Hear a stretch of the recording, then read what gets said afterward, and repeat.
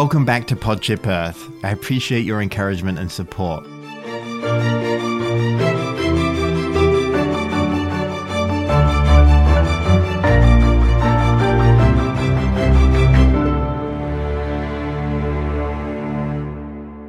It's scary to create a narrative from scratch and then make it public. After hitting the launch button on episode 1, I felt vulnerable, which tells me I must be on the right track.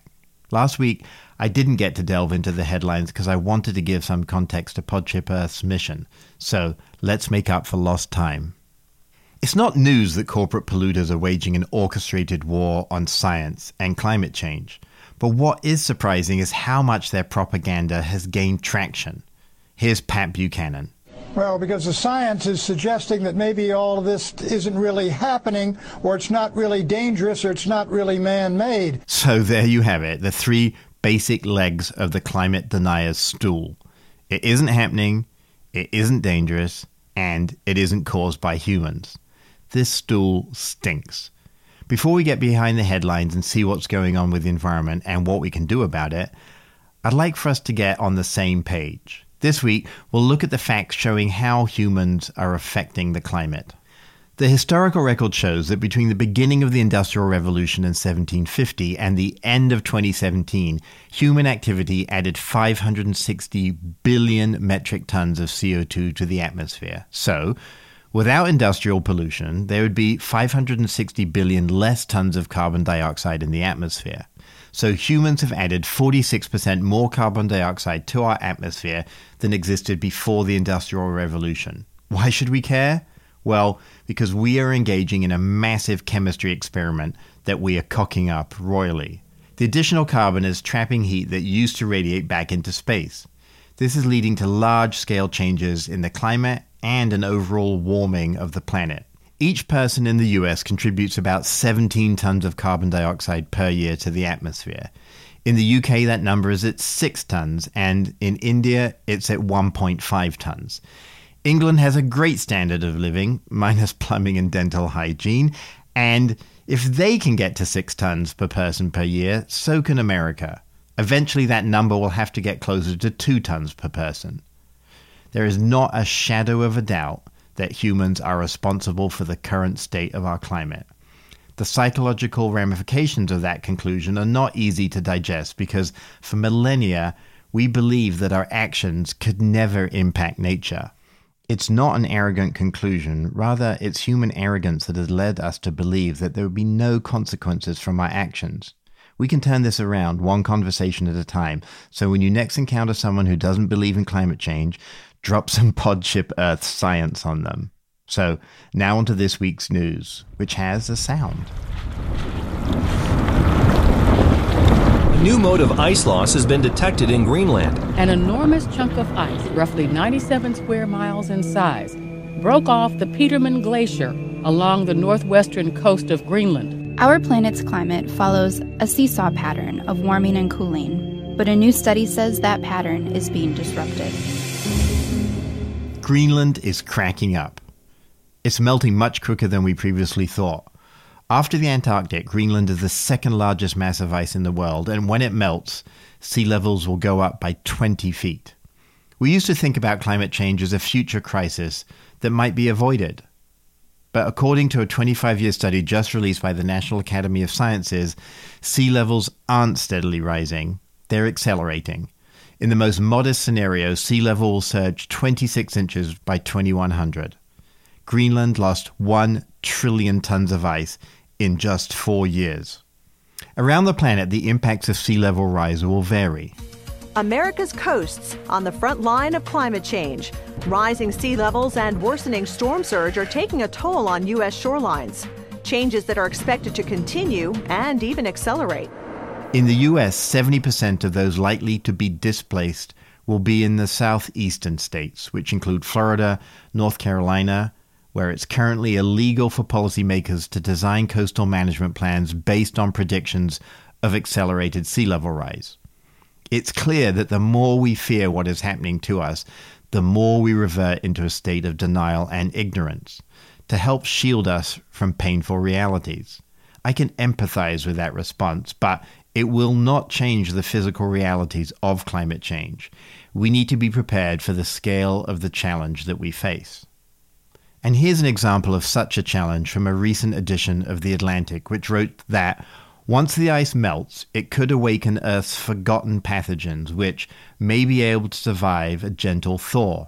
And if they do, researchers warn, they could reinfect humanity.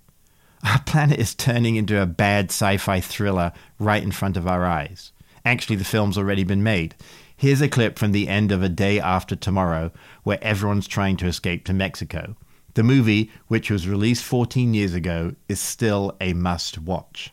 The scene that's unfolding here behind me is one of desperation and frustration. People have abandoned their cars, grabbed their belongings, and they are wading across the river illegally into Mexico. In climate change discussions, when people talk about adaptation, they mean how are we going to change infrastructure so that it will survive sea level rise?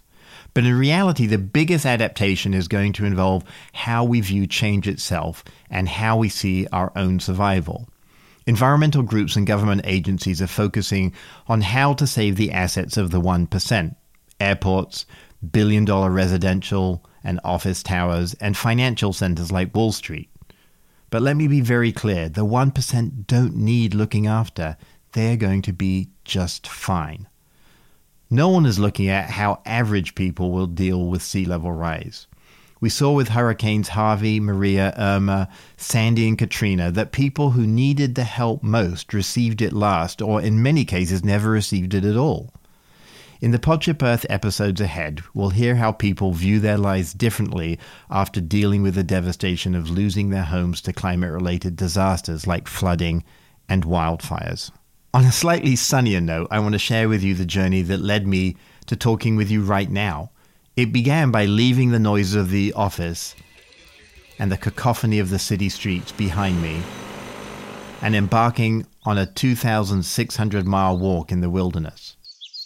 Brenna Sheldon and I met on the Pacific Crest Trail and is with me today.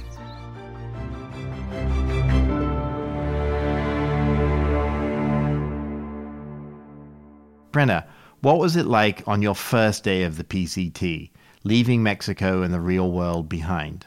I remember so clearly walking down the trail at 6 a.m. in really bright sunshine the first day and just being totally excited, just the anticipation and just I don't know what's coming. And I love that I have no idea. And it's going to be great. That's all I knew. I think I was so excited at the beginning. And I was excited too. I remember that first day really vividly because at Campo on the Mexican border, it was super cold the first morning. And there was dewy mist everywhere and beautiful desert flowers. And it was stunning. And I just remember thinking, oh my God, I'm doing it. In society, at least American society, often you meet someone new and third thing you ask is, what do you do?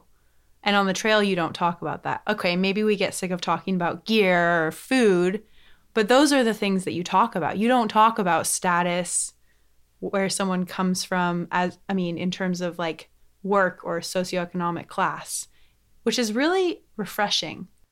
So Brenna, one of the toughest parts for me of suddenly being on the trail was I came literally 3 days before. I'd been in a office building with the corner office. I was the boss. I had all this ego and stuff invested in who I thought I was. And you get out on the trail, it's dude, you're fucking no one. It's an incredible equalizer. I actually wasn't an equalizer. I was worse in many respects than a lot of people. I didn't have the stamina to begin with. I didn't have I hadn't hiked 200 miles in the last month. I was coming from an office desk job, but I felt completely all these things, all these attributes that I held so dearly were no longer part of who I was. And it was really, really shocking. You're hiking out there and you have tons in common with most people you're around. And you have similar things to talk about, and you don't need to know where their last job was or if they had a lost job or if they're in school or... all those artifices of society that we think of as important like mainly status, power, money, all those things that we're told we should achieve, that they're so important to have, mean absolutely nothing on the trail. Grit and resilience and a good attitude mean a lot on the trail. And I've definitely changed my perspective. It's shifted since I've come back and entered reality again. Because I think that connection with nature, I mean, starting with kids, that's when I think about my former coworkers or people in my life who really care about the environment. Like they study it in college, they're working somehow in that field. Yeah, it's their connections with nature in whatever sense, whether it was an urban setting or suburban hiking. That's what makes you passionate about preserving what we have, grit and resilience. The other thing, just for everyone who's listening, or like how to spread the word about hiking, you don't need a lot of equipment. Like that's the thing. Most people, I think everyone that I met on the Pacific Crest Trail hiked with some kind of sneaker. It wasn't like a $300 leather hiking boot. You don't need special equipment.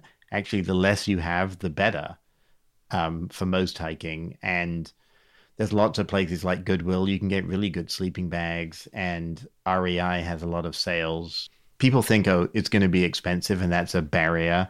I don't want to go and spend more money on equipment that I'm only going to use once a year. But you can do it with a lot less than you think. In future episodes, we'll continue our discussion on the adventures of walking from Mexico to Canada. Thanks, Brenna.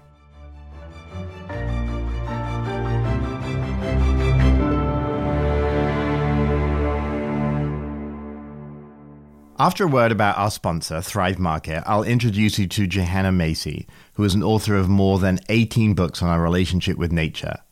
Her book titles include Spiritual Ecology, The Cry of the Earth, who she wrote with Vietnamese Buddhist monk Thich Nhat Hanh, Greening of the Self, 5 Stories That Can Change the World, and her amazing memoir, Widening Circles. What we eat is important to our health and the health of the planet. I don't eat meat or dairy. I try to only eat organic food because ingesting pesticides is not good for the soil, water, we did farmers, this study because pesticides are risky. They're designed to be toxic. 700 million pounds of pesticides are used every year in farming. And that's got consequences for consumers, for the people who produce our food, for the environment, for those who pollinate our food. And we think that that needs to be reduced over time. The same goes for genetically modified frankenfoods. They literally make my skin crawl. I like to buy local, ethically sourced, fair trade products with as little packaging as possible. I also don't want to spend more than I would if I went to my local Safeway. Sounds like a pipe dream. Well, it isn't. It's Thrive Market. When Gunnar Lovelace and his team founded Thrive Market in 2014, they wanted to achieve a very simple but revolutionary goal: make healthy living easily accessible and affordable for everyone. For me, healthy eating is the number one thing I can do each day that directly benefits how I feel and also helps lighten my ecological footprint. Here are some things that I purchased this week from thrivemarket.com/podship. All-purpose peppermint cleaner. Yes, they have more than just food. Organic virgin coconut oil, which was a Thrive label. Organic roasted seaweed, organic applesauce, organic crunchy peanut butter, organic ginger cubes, yum, I love those, and organic coconut milk. That last item, for instance, is $1.99 at Thrive Market, and at Safeway, it was $3.79. In fact, Thrive Market will beat the competition 85% of the time. And more than 70% of Thrive Market's catalog can't be found on Amazon.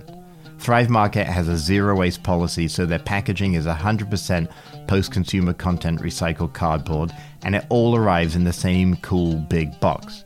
It puts a smile on my face when I see it sitting on my doorstep. At Thrive Market, you don't need to have a PhD to be a conscientious shopper. You can filter the catalog by your values and dietary preferences, whether you're paleo, non-GMO, which hopefully everyone is, gluten-free, vegan, dairy-free, or kosher. You can shop for 90 plus values, including sustainably farmed, fair trade, BPA-free, with just a click of one button. Thrive Market does the homework for you, which really helps me because my daughter Anya is vegan and gluten-free, and now I always get the right thing the first time. It used to be that you had to live in Portland or San Francisco to have access to healthy foods and products. As Michelle Obama points out, right now there are 23.5 million Americans, including 6.5 million children, who live in what we call food deserts. These are places and communities that don't have a supermarket. This is true in the inner city and in rural communities. This is happening all across the country. Thanks to Thrive Market, you can now live anywhere in the US. Sorry, not yet in Hawaii. And here's the coolest part of all. Thrive Market is giving Podship Earth listeners $60 of free organic groceries, plus free shipping and a 30-day trial. Simply go to thrivemarket.com/podship. There are no codes. Just make sure to type in thrivemarket.com/podship and the discount will be applied at checkout. The ecological U-turn required to keep the planet livable involves making food production and distribution sustainable. You can do your part and literally feel good about it by shopping this week at thrivemarket.com/podship. It's super easy. Give it a go. Joanna Macy has been a radiant beacon of hope and inspiration for decades. She's been on the front lines of the anti-nuclear, peace, environment, and justice movement since the beginning of the 1960s. Joanna has a PhD in comparative religions and is one of the world's leading thinkers on the intersection between psychology, Buddhism, and science. She's lived in India and Africa and was married to the late Fran Macy, a leading force in U.S.-Soviet environmental diplomacy. Joanna looks at personal and societal transformation with a view to creating a more sustainable civilization. I just finished her excellent memoir, Widening Circles, and would thoroughly recommend you read it. Joanna's Berkeley home is full of light, books, and a deep sense of belonging. Walking through the door, I immediately felt peaceful. Thank you so much for having me today. Lovely to have you here, Jarrett. A lot of people right now wake up in the mornings, turn on the television, look at their iPhones, and they just have dread. They have fear. They have paralysis. It's difficult for them to even seize the day because they just feel like, what's the point? Trump and his henchmen are doing everything that they can to destroy Mother Earth. What can I do? Yes, that's true. It's probably one of the hardest times I can imagine to open your eyes, open the mind, open the heart to what is happening in and with our species and our planet. And yet at the same time, so we walk around numbing ourselves. That's perfectly natural. We have lives to live, and we feel that we're tempted to think that if I let myself really feel the grief, the disgust, the dismay, the outrage that is there in me, and the fear, well, I wouldn't be able to live my life. I'd be stuck in it forever. You're right. Being stuck in grief forever is something we can all relate to. It's a coping mechanism we use to avoid confronting our fears. Do you think we need to let ourselves feel in order to move past our fear, anger, and despair? Everything is impermanent, and so are our feelings. And if we can speak what we feel, then we're freed from that. Then it becomes just makes room for other things. We're not stoppered anymore. Our throats aren't closed, and there's vitality in that. And it's beautiful to get into even stomping and shouting how disgusting and obscene this is, what is happening to our earth, and how people are being bought and people are being automated. But then once you're able to do this with folks that you trust, pretty soon you find yourself just love forcing to it, and hilarity, because it's pure, it's just energy. And we have been afraid to let life in. What would you recommend as a first step on this journey of healing? Can you do this by yourself? Not by myself. So it's in community, But you have to have community. Just to maybe start with one or two other people to where you can share what you're really feeling. And there are practices for that we've developed, that are making us say, well, let's sit down and talk about how grim we feel. These are just feelings. It's okay to feel that. And watch for what comes with that, the sense of freedom and personal energy and dignity and bonding. We use open sentences. You could take that, for example, an open sentence is where I say something and you repeat it and keep on talking. Like, when I see what's happening to the natural world, what breaks my heart is. And then the group or the other person will repeat that and then keep on talking. When I see what's happening to the natural world, what breaks my heart is. And how we don't realize that we are part of nature and that nature is part of us. Yeah. We have to go through our grief for our world because it holds a great treasure, a jewel for us. It's just energy. It's just a feeling. You're only stuck with what you refuse to experience.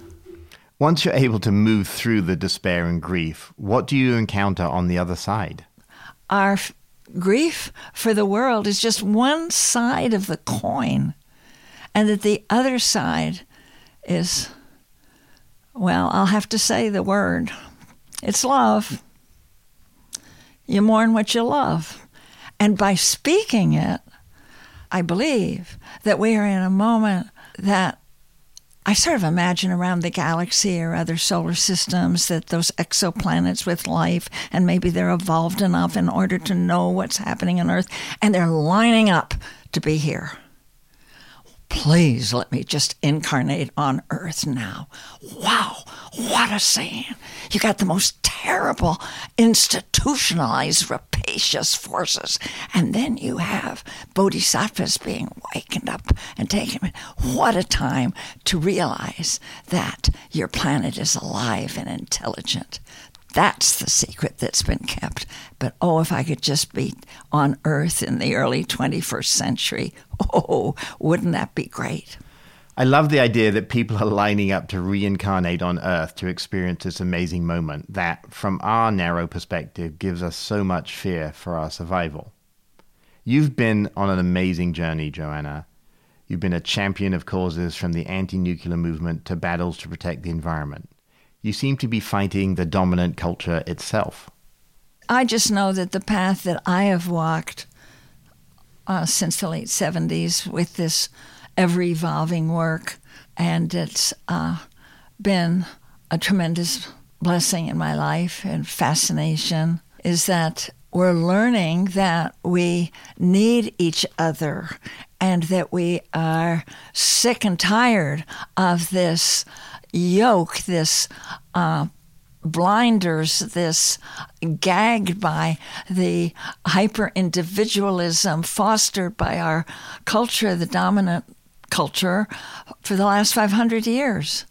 We've been misshapen and deformed by this competitive individualism and so isolated, so lonely at the soul, what James Hillman calls the lonely cowboy ego. We've had it with that. Deep in our souls, we've had it, and we deserve better than that.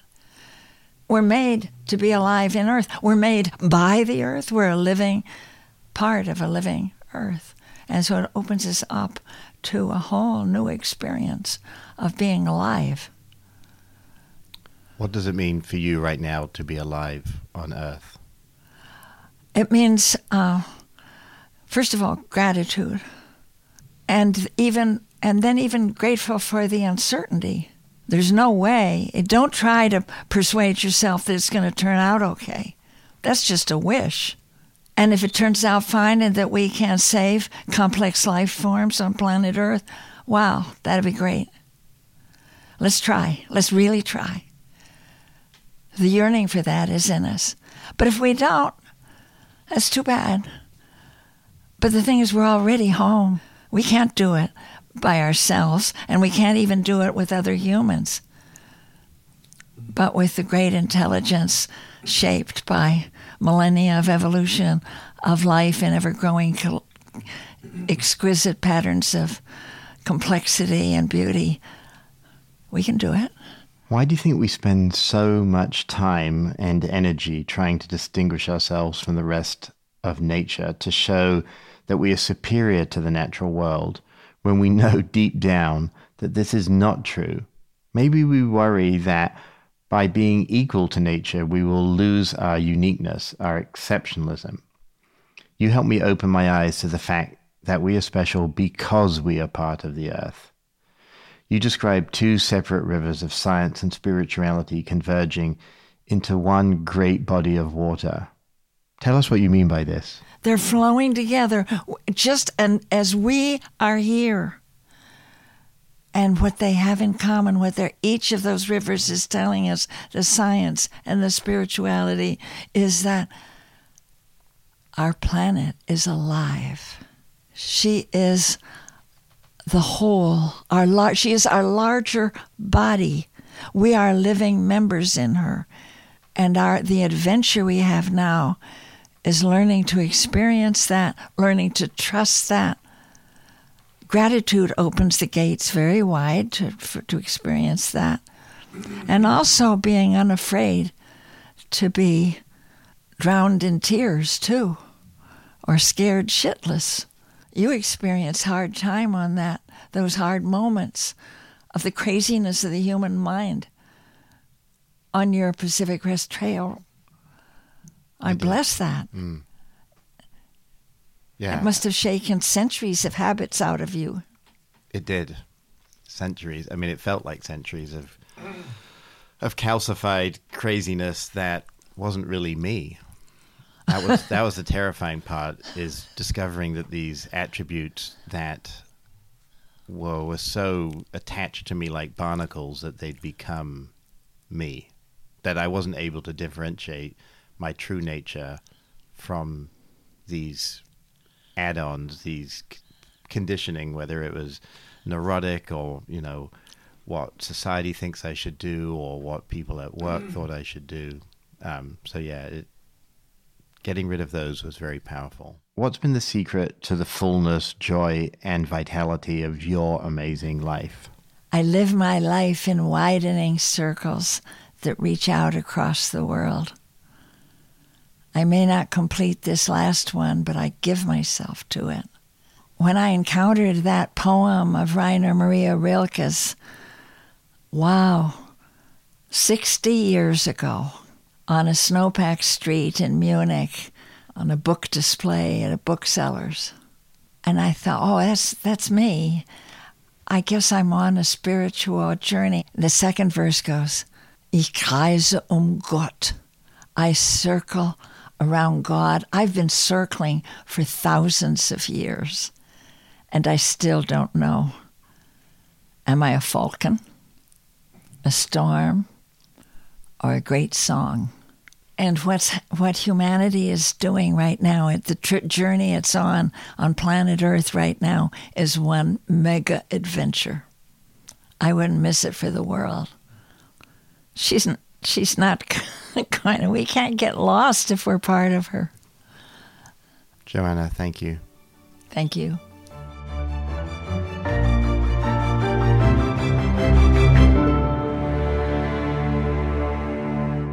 I'm grateful that Joanna and Brenna were able to join us today. Thank you. What I took away from what Joanna shared with us is that we need to confront the pain we feel for the destruction of Earth. She wisely counseled that we go through that process of grieving with a supportive group of people rather than alone. I challenge each of you to follow Joanna's advice and answer her open-ended question. When I see what's happening to the natural world, what breaks my heart is.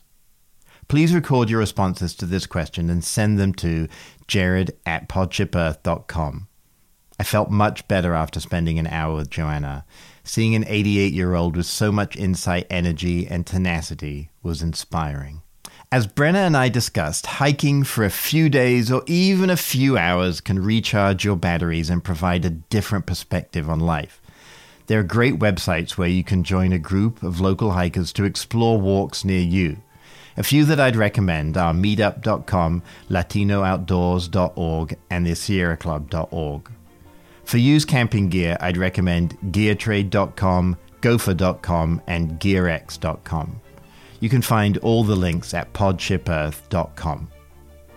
Next week, we'll talk to the Astronomer Royal, Lord Martin Rees, about extraterrestrial life, black holes, multiverse theory, whether we are living in a simulation, and how we fit into the universe. Thank you so much for being part of the Podship Earth journey. From the entire Podship Earth crew, editor Rob Spate, producer Nancy Ferrenti, executive producer David Kahn, and me, Jared Blumenfeld, have an excellent week.